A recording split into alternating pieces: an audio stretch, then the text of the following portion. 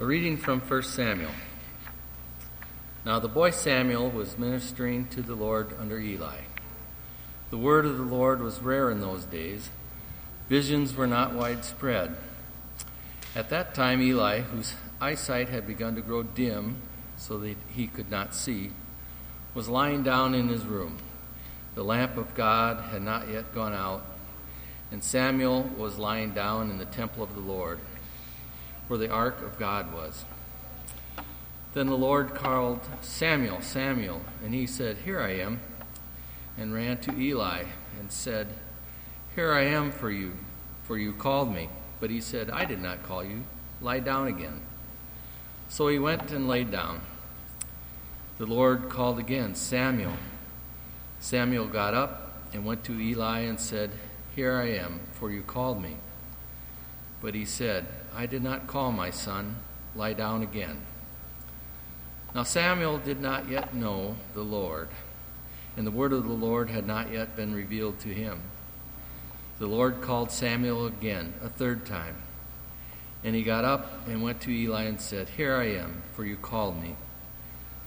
Then Eli perceived that the Lord was calling the boy. Therefore Eli said to Samuel, "Go lie down, and if he calls you, you shall say, 'Speak, Lord, for your servant is listening.'" So Samuel went and lay down in his place. Now the Lord came and stood there, calling as before, "Samuel, Samuel." And Samuel said, "Speak, for your servant is listening." The word of the Lord. Thanks be to God. Let us pray. Almighty God, you call us.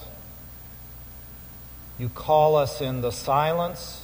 You call us in our heart. You call us. Help us to answer and respond and do your will. In Jesus' name, amen. Today's lesson is the first in what's called a continuous reading in Samuel. And the Sundays that I'm here, other than vacation, I will be preaching out of the series of Samuel. So you've already missed 2 chapters, so you can go ahead and read that at home. But I'll give you a Reader's Digest. So Hannah and her husband could not have children, and she prayed to the Lord. And when Eli, the priest, saw her praying, he called and said, "You are drunk, get out of here." And she said, "I am not drunk, I am praying for a son." And he said, "God will bless you." And God did. And then she made a promise that she would give the son to Eli when he reached the age of being weaned. So Eli was probably 2, maybe 3 when he came to the temple. And the story gets complicated in chapter 2. Eli was old, and he said he couldn't see, and I'll talk about that in a minute. He had problems with his kids. They were stealing the best offerings, burnt offerings. They were abusing the women who would serve in the temple. They were doing other things, disregarding Eli's word, and not being very good kids.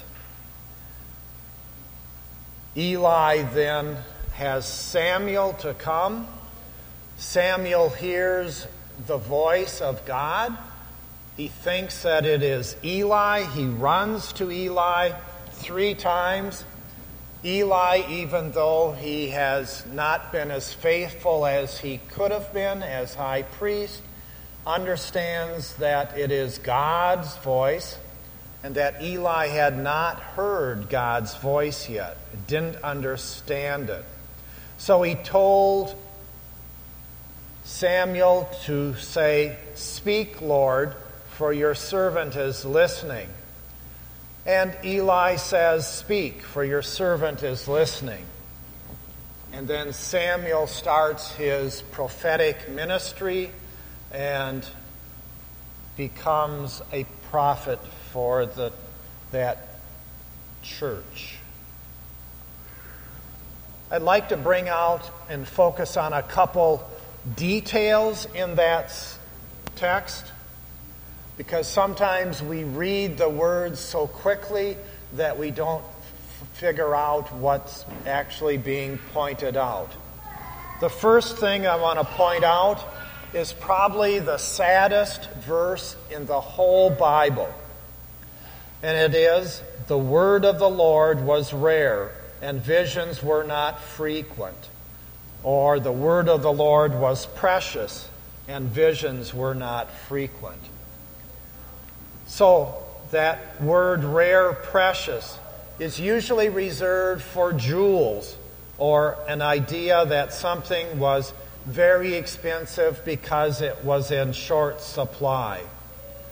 In the book of Judges, just before this, there is political chaos going on. And then in this book, chapter 2, Eli's sons are helping the word of God to be silent. The word of the Lord was rare. Eli's eyes are dim.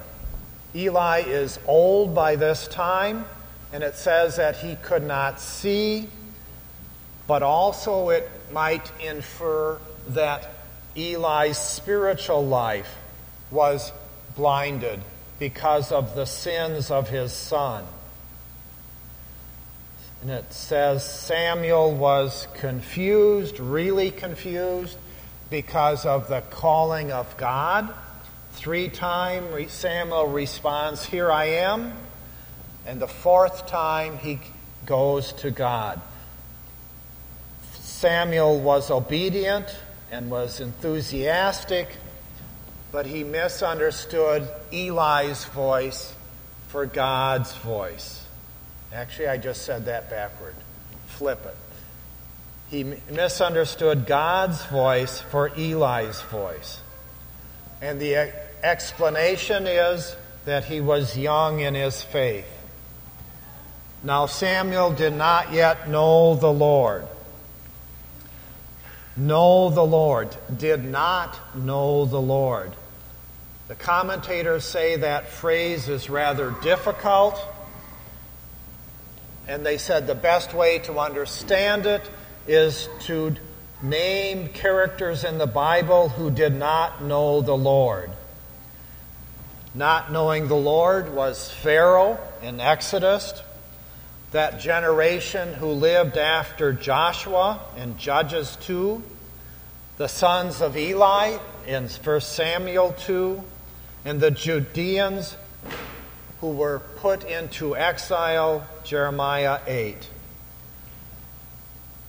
So Samuel was placed with those who did not know the Lord. And in that same verse is one word that changes the meaning, and that is yet. Now Samuel did not yet know the Lord, meaning there would be an enlightenment. So what do we learn from this text? The first is, it's very easy to miss God's call or say that God's call is the result of someone else.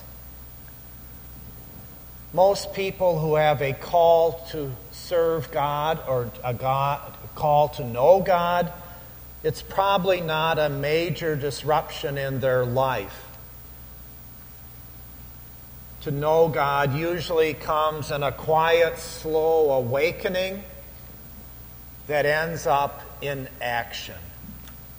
It might be a call to serve an office in the church. It might be a call to serve against an injustice that needs to be addressed. It might be a task that needs attention.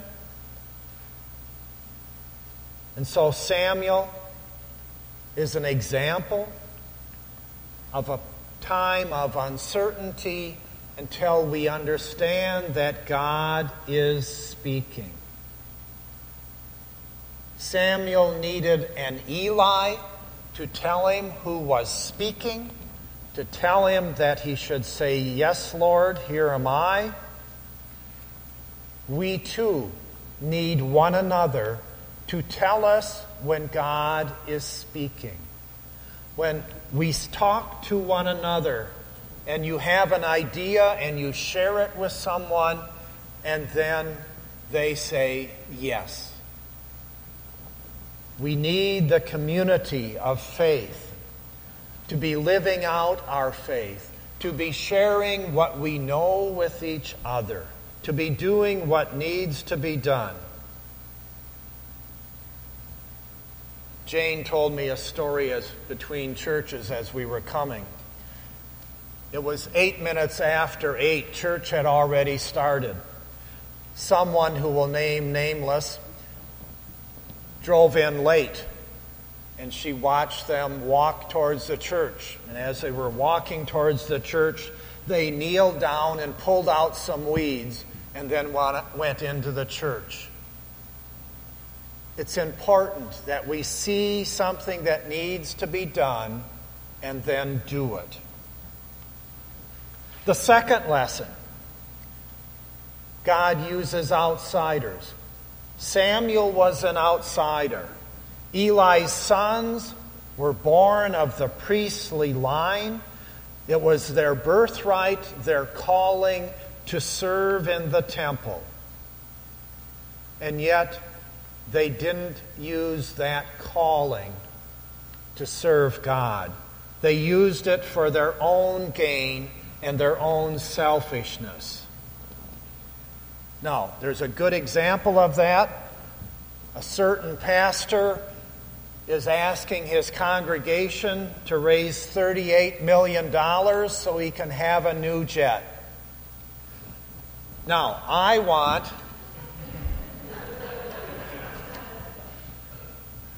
two new jets. No. So you don't use the church for your own gain. Because God will use outsiders. God is a God who surprises. God is the one who chooses the unexpected ones. Jacob wasn't known. Joseph wasn't known. Moses wasn't known. David wasn't the one whom they thought would be king. But God made the choice. Jesus didn't call those who were serving in the temple. Jesus called fishermen and laborers to be the disciple. We in the church, we living in our community, we who have the Word of God, we need to hear it, or God will work outside of the church. The third point talks about the wilderness experience. The people came out of the wilderness, went into the promised land, and everything was perfect, right? No. They fell away from God. Even though we receive God's call to serve, there is a danger that we fall away. Samuel had the word of God spoken. And the word was that Eli and his sons were to be judged. The next morning, Eli asked him, "What did God say?" And the word was, "You're going to be judged, your sons." So, hearing God's call often involves us in working to change the human systems that are around us, that are broken, and may lead us into a difficult path. So what do we do with God's call? It often comes when we least expect it, and to us who least understand what it's about. God is the God of surprises. So we hear God's word, and then what do? How do we listen? How does God talk back to us? How do we teach one another to hear what God is saying? Father Thomas Keating says this about listening to God. Silence is God's first language. Everything else is a poor translation.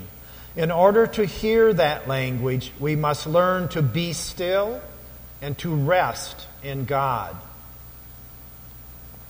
Samuel was a little kid. He had that ability to rest. He had that ability at night, sleeping next to the Ark of the Covenant, to listen. But someone taught him, "Speak, Lord, for your servant is listening." That was Eli. Samuel was taught to listen. How does that happen to us? Do you hear God's word? Are you taking time in prayer to be silent, to listen? Are we taking time to discern, when many of us come together, to discern what God is wanting us to do?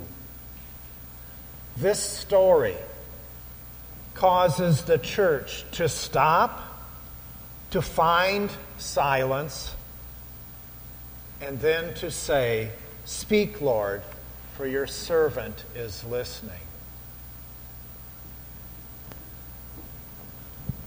Silence is not something that we have easily in our culture. The early desert fathers in Egypt, sort of a monk style of living, had to learn silence also. How to hear God speak and then put it into action. How to hear the call and then do the response. Between hearing the word and being obedient. So this story takes place. Some brothers, those are people who are part of the Desert Fathers, some brothers who had some seculars with them. Seculars would be someone who did not belong to the Desert Fathers. Some brothers who had some seculars with them went to see Abba Felix, Father Felix, and they begged him to say a word to them. But Abba Felix kept silent. And they asked him for a long time. And finally he said, "Do you wish to hear a word?" And they said, "Yes, Abba." And then the old man said, "There are no more words nowadays. When the brothers used to consult the old men, and when they did what was said to them, God showed them how to speak. But now, since they ask without doing that which they hear, God has withdrawn the grace of the word from the old men, and they do not find anything to say, because there are no longer any who carry out their words." And hearing this, the brothers groaned, "Pray for us, Abba." So we have a call, and we have a response. Part of that response is silence, and part of it is how to respond. For Samuel, the call was at night in the temple. And if you read it carefully, you'll see that God really doesn't ask Samuel to do anything.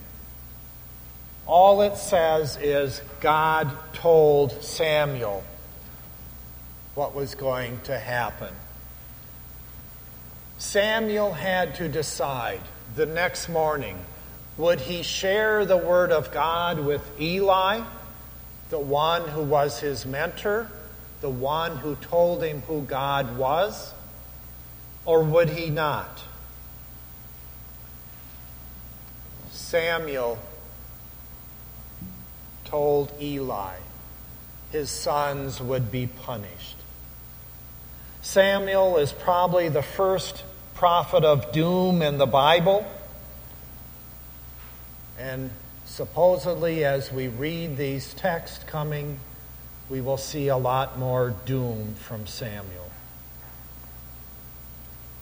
So is it any different for us in the night when God calls us?